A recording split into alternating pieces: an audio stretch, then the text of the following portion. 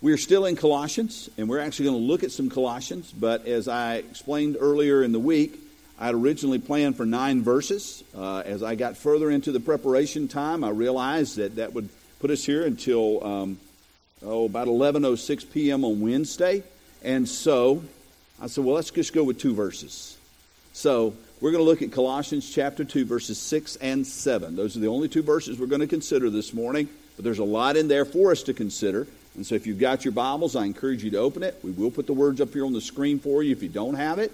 You may also, they should be on your handout this morning, inside on the sermon notes. And if you want to use some electronic device, your phone, an iPad or something like that to look it up, feel free to, however you want to get the word into you this morning, that's just fine. So let's look at it together. Colossians chapter 2, verses 6 and 7, and here's what we read.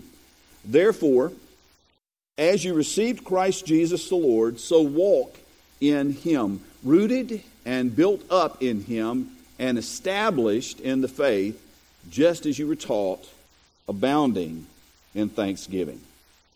Now, if we look at this, we notice the first word we encounter in this little section is the word therefore. And whenever you begin reading a passage with therefore, what it's doing is it's pointing you backwards, because something has been said previously that you need to understand as you get ready to apply this passage. So we want to go back and we want to take a look at what was said just before this. In your Bibles, you can see it. We'll put it up here on the screen. But if we move all the way back to verse 1 of chapter 2, we read, Paul says, For I want you to know how great a struggle I have for you, and for those at Laodicea, and for all those who have not seen me face to face, that their hearts may be encouraged, being knit together in love, to reach all the riches of full assurance of understanding and the knowledge of God's mystery, which is Christ, in whom are hidden all the treasures of wisdom and knowledge. I say this in order that no one may delude you with plausible arguments. For though I am absent in body, yet I am with you in spirit, rejoicing to see your good order and the firmness of your faith in Christ Jesus. And so, as we get up here to our therefore, what goes before it is this. Paul's saying, this is what when I look at your life, when I pray for you, this is what I want for you. I want you to be united in Christ together. I want you to be together.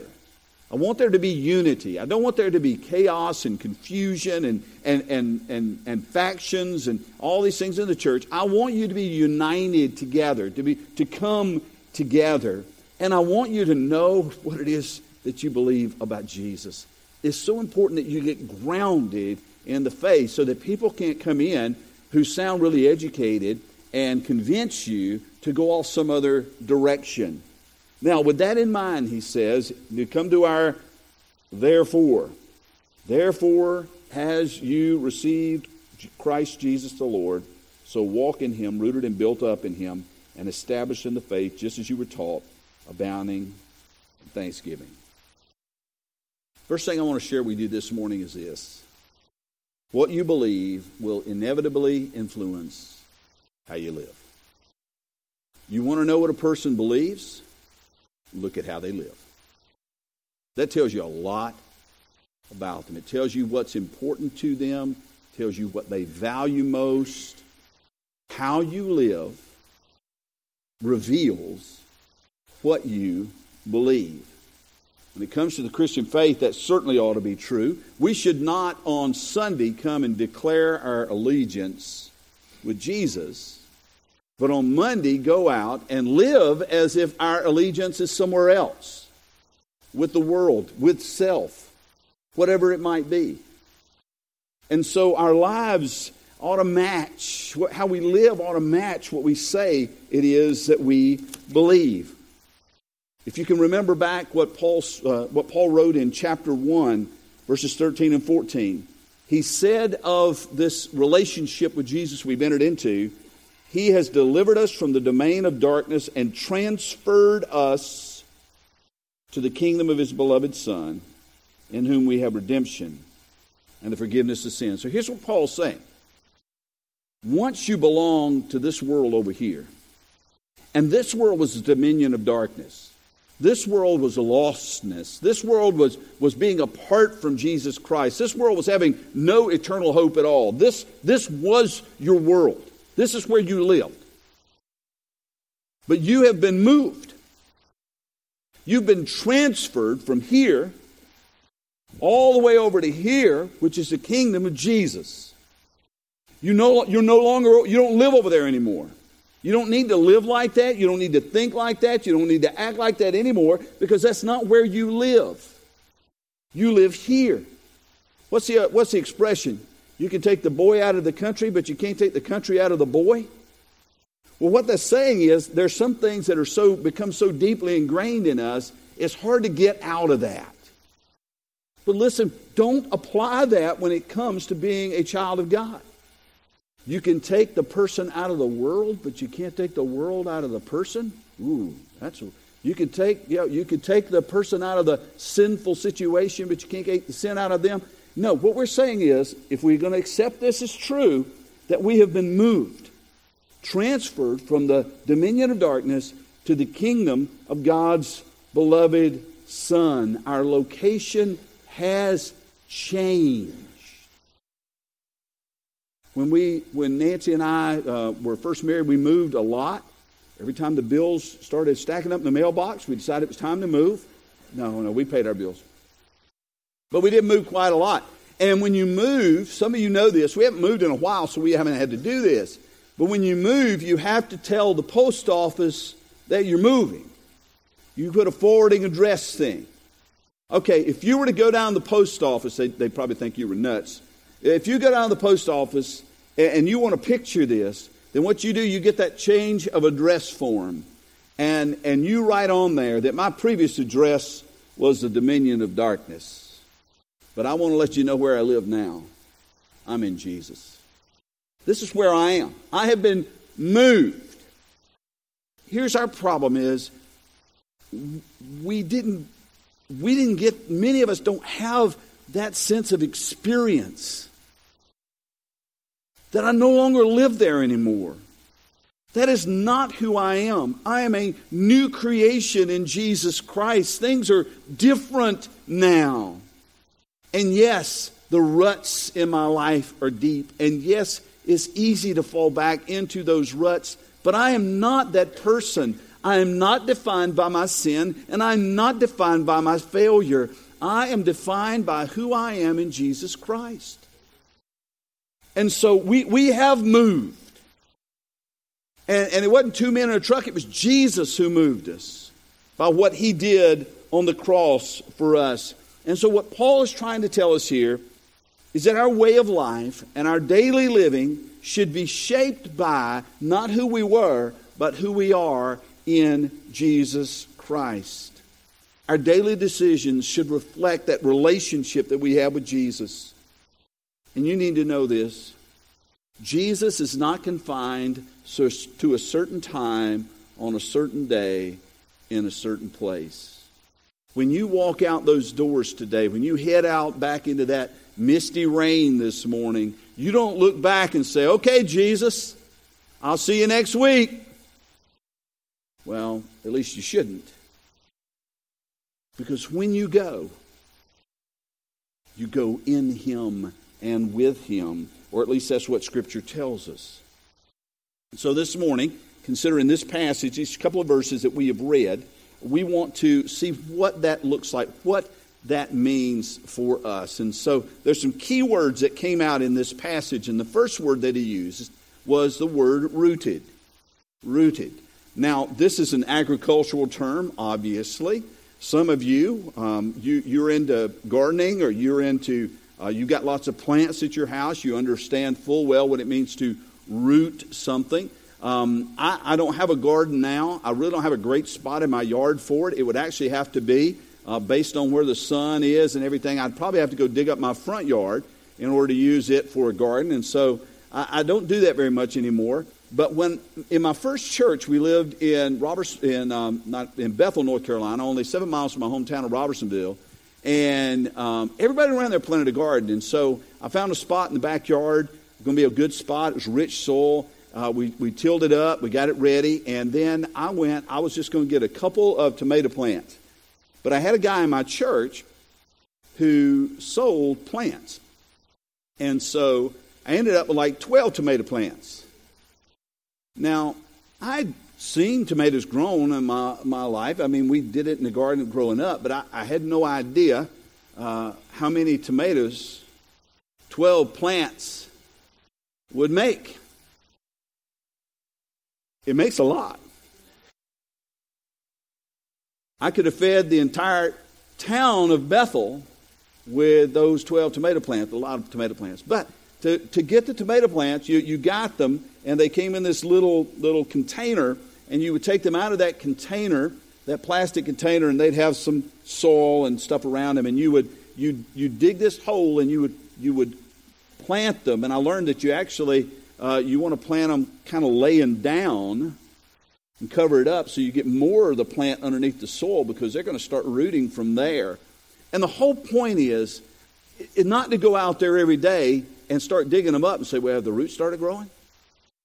Because if you do, you're going to ruin them. You plant them and you let them take root. Because why is it important for them to take root? Because the roots is where they're drawing their nourishment from constantly. The water in the soil, the minerals in the soil, the things that it needs are in the ground. It's got to be rooted, because there is the source of the plant's life and health. That to be rooted, it's absolutely dependent upon that. You don't just go throw the plant out and say, okay, do your best. What we're saying is, no, that your roots need to be down deep into the soil of Jesus, because Jesus is the source of our life. Jesus is the source of our hope. Jesus is the source of our peace. Jesus is the source of everything for us. Being rooted. Let them go down deep into the soil of Jesus Christ. This is important for us. We've got to stay grounded in Christ. If you want a beautiful picture of this, we're not going to go read it, but a picture of having our life coming from Jesus. John chapter 15 is a great place for you to spend some time this afternoon. If you have an opportunity to open it up, read John chapter 15. Jesus is talking about the vine and the branches. It's a great picture of how we get our life as believers and how we stay connected to Jesus. But what we're hearing here is, or what he's given us here is this being rooted in him. And our problem is that we kind of treat Jesus like an ER doctor. I mean, we're just going along, and life seems to be going okay, so we don't see the necessity of staying rooted in him, staying connected to him, staying dependent on him. We're just kind of doing our own thing until that fever spikes, until we have that little accident out in the backyard, until something goes terribly wrong, and then we rush to Jesus, our ER doctor, and ask him, hey, just patch me up and get me back in the game. Get me the pain pills I need. Stitch me up. Put the cast on. Whatever it is I need so I can get back out and get on with my own life. But Jesus doesn't want to be your ER doctor. Jesus wants to be the good shepherd. And there's a difference between being an ER doctor, being a good shepherd, or being an ER doctor and being your family doctor. A great physician. Not someone you see only in emergencies, but someone you see routinely. We are to be rooted, connected to Jesus. That's if we're going to have life, that's how it's going to have to happen. And we need to come to the point where we can agree with what Jesus said about us. Apart from me, you can do nothing. Here's the question. Do you believe that? That apart from Jesus, you can do nothing. Nothing that matters eternally, certainly. Nothing of significance that God's going to go, wow, look at that. No. Apart from me, Jesus said, you can do nothing. But with him, all things are possible. All right, so the first term he uses is rooted. That is an agricultural term. Paul has no problem mixing metaphors because the next term he uses is built up, and that is a construction term. So some of you go, okay, I'm not a gardener, but I know a little something about building. But you need to understand, this word is not in the active sense, build yourself up. It's in the passive, which means you are built up. You're not doing it. You don't build yourself up. It is Christ who builds you up. And listen, if it's Him who's building you up, guess whose blueprints He's using? His, not yours. Think about this, because this is significant.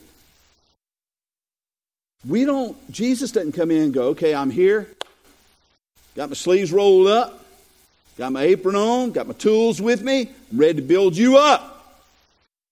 And then you go, well, Jesus, I've got some slight modifications to your plans. Now, some of you in building, you know what that's like, where they start changing your plans on the fly. And that's kind of what we try to do with what Jesus wants to do in our lives. He's coming in, he wants to build us. He's got a design for our lives. And yet what we do is we go, well, Jesus, can I, this over here, could we move that? Could we shift this over here? And I'd really like less of this and more of that. And we begin to tell Jesus exactly what it is that we want, how we want to be built up. But that's not the way it works.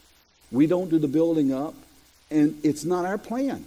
It's not our design. God has a plan, a design for our lives. And that plan that He has for our lives is more exciting and more challenging and more frightening and more freeing and more costly and more rewarding than any plan that you could come up with for your own life. We shortchange Jesus. We short-circuit His plan for our lives because fear, because of laziness, because we have other priorities. And we just don't want Jesus messing up our priorities. We don't want Jesus getting us up from our comfortable lazy boy recliner. But He wants to build us up. And He will build us up. That great missionary Hudson Taylor, who was a real missionary pioneer, wrote this: Christ is either Lord of all or Lord not at all. Let that sink in. Christ is either Lord of all or Lord not at all. We come and we say, hey, Jesus is my Savior and my Lord, but too often we live as if He's Lord not at all. That we are actually the Lord of our lives. We are in charge. So what we see here thus far is, if we want to walk in Christ, then we need to have our roots sunk deeply in Him. We need to allow Him to build that which He wants to build, that which is going to bring the most glory to God and the most good to people and the most people to Jesus. But Paul's not done. He says, rooted and built up in Him. And then he goes on, and established in the faith. Now, what does this mean? Established is the term in the Greek means to be confirmed or to be made sure. If you and I are going to walk in Him, then we need to have a certainty that Jesus is who He said He is, that He did exactly what the Gospels said He did, and who He is, and what He did is enough. Enough to save us, enough to keep us, and enough to carry us home when this life is over. Paul said you need to be established in the faith. And then, I was going to look over this little term, but I'm not going to do it because then he throws in this other little term, just as you were taught. And the more I thought about that, the more significant it became for me. Let's not overlook that little phrase. Remember what Jesus told His disciples before He ascended into heaven in the Great Commission. He said this: all authority in heaven and on earth has been given to me. Go therefore and make disciples of all nations, baptizing them in the name of the Father and of the Son and the Holy Spirit. And listen to this: teaching them to observe all I've commanded you. And behold, I'm with you always to the end of the age. Teaching them. What does Paul say here? Being rooted and built up, established in the faith, just as you were taught. Christianity is not something we make up as we go along. Christianity is not some mystery religion that we get all the secrets in a backroom ceremony somewhere. Christianity is not doing the right rituals or following the right rules. Christianity is anchored in a historical Jesus. The Jesus whose birth we celebrate at Christmas. God with us, Emmanuel, Jesus coming to us. A Jesus who grew up in Nazareth, who worked with his dad. Jesus who, as he became an adult, went and was baptized by John in the Jordan, and who began his teaching and preaching and healing ministry, who lived a perfect life and who pointed people to his Father through faith in him. The Jesus who was betrayed and denied and arrested and crucified and buried, and who rose again on the third day. Folks, that's the gospel. That's the truth. That's the truth we have embraced and the truth we are called to share. We, as Christians, believe that, and we stake our lives and our eternities on it, and we faithfully pass it from one generation to the next. Hey, guys, you got a chance to see what was taking place up here. Some of our teenagers leading worship. But that's not all they do. They don't just get together and have this little, singing time. They're being taught. They're being taught God's truth. It's not just happening on Wednesday nights. It's happening on Sunday mornings. It's happening at other times. And it's not only happening with teenagers. It's happening with our youngest kids. It is such a blessing to see our children up here sharing God's Word with us. Reading God's Word to us. I can promise you this. There's not a child who goes back there who in our preschool or our grade school program or our teenagers, there's not one who couldn't tell you right now what the gospel is. Ask them. Just ask them, hey, could you share with me what is the gospel? One of the neat things that happened for me this past Tuesday is I had one of our kids come up to me, was on a bicycle, kind of pulled up and stopped, and said, I'd like to talk to you about being baptized. I said, well, that's great. Let's talk.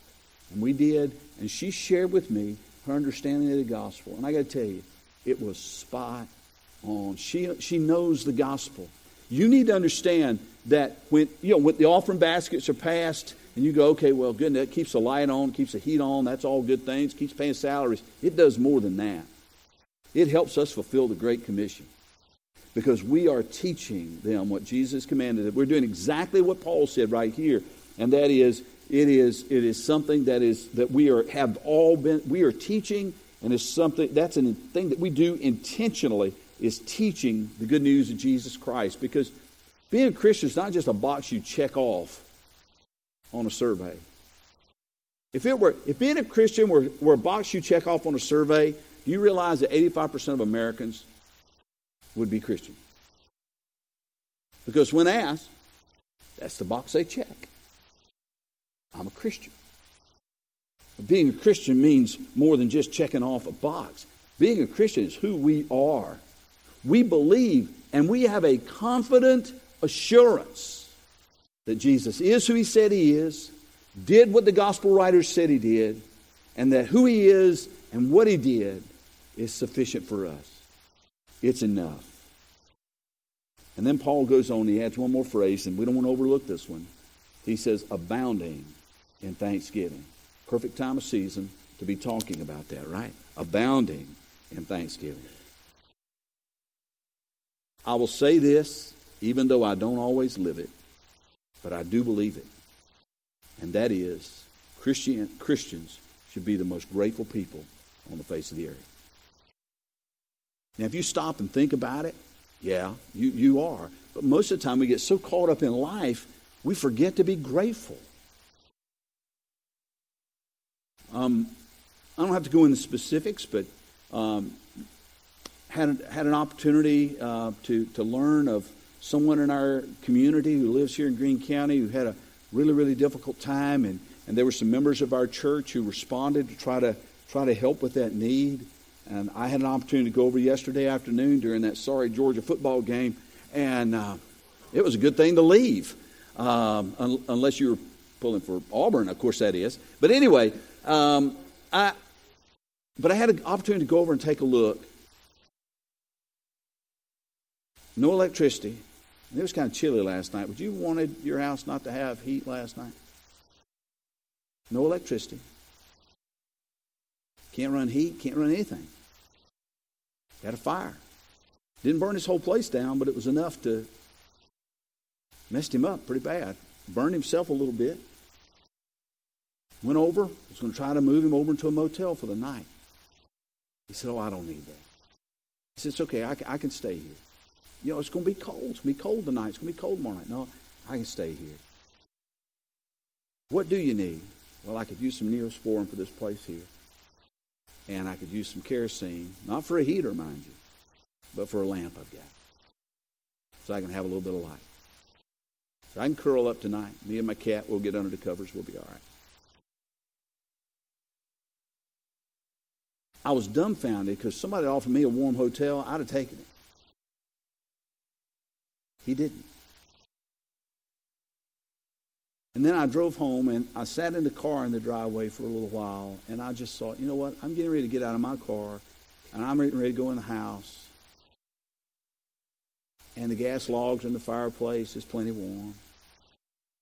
And there's a refrigerator, because I've got electricity. There's a refrigerator that's got plenty of food in it. And tonight, I don't have to worry about curling up with a cat to keep warm. And that's just the material things. To know that if I had curled up last night, not with a cat, but with Nancy,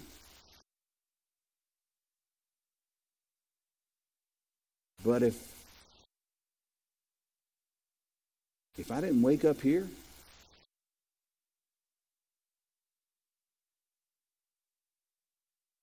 that I would be with my Savior in heaven forever because of what He's done for me?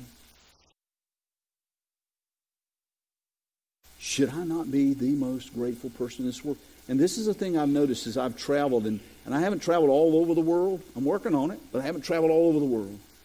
But I've been to some poor places in Africa. I've been to some poor places in the Dominican Republic. And I got to tell you, in some of the poorest places in the world, I've seen some of the most grateful people I've ever seen in my life.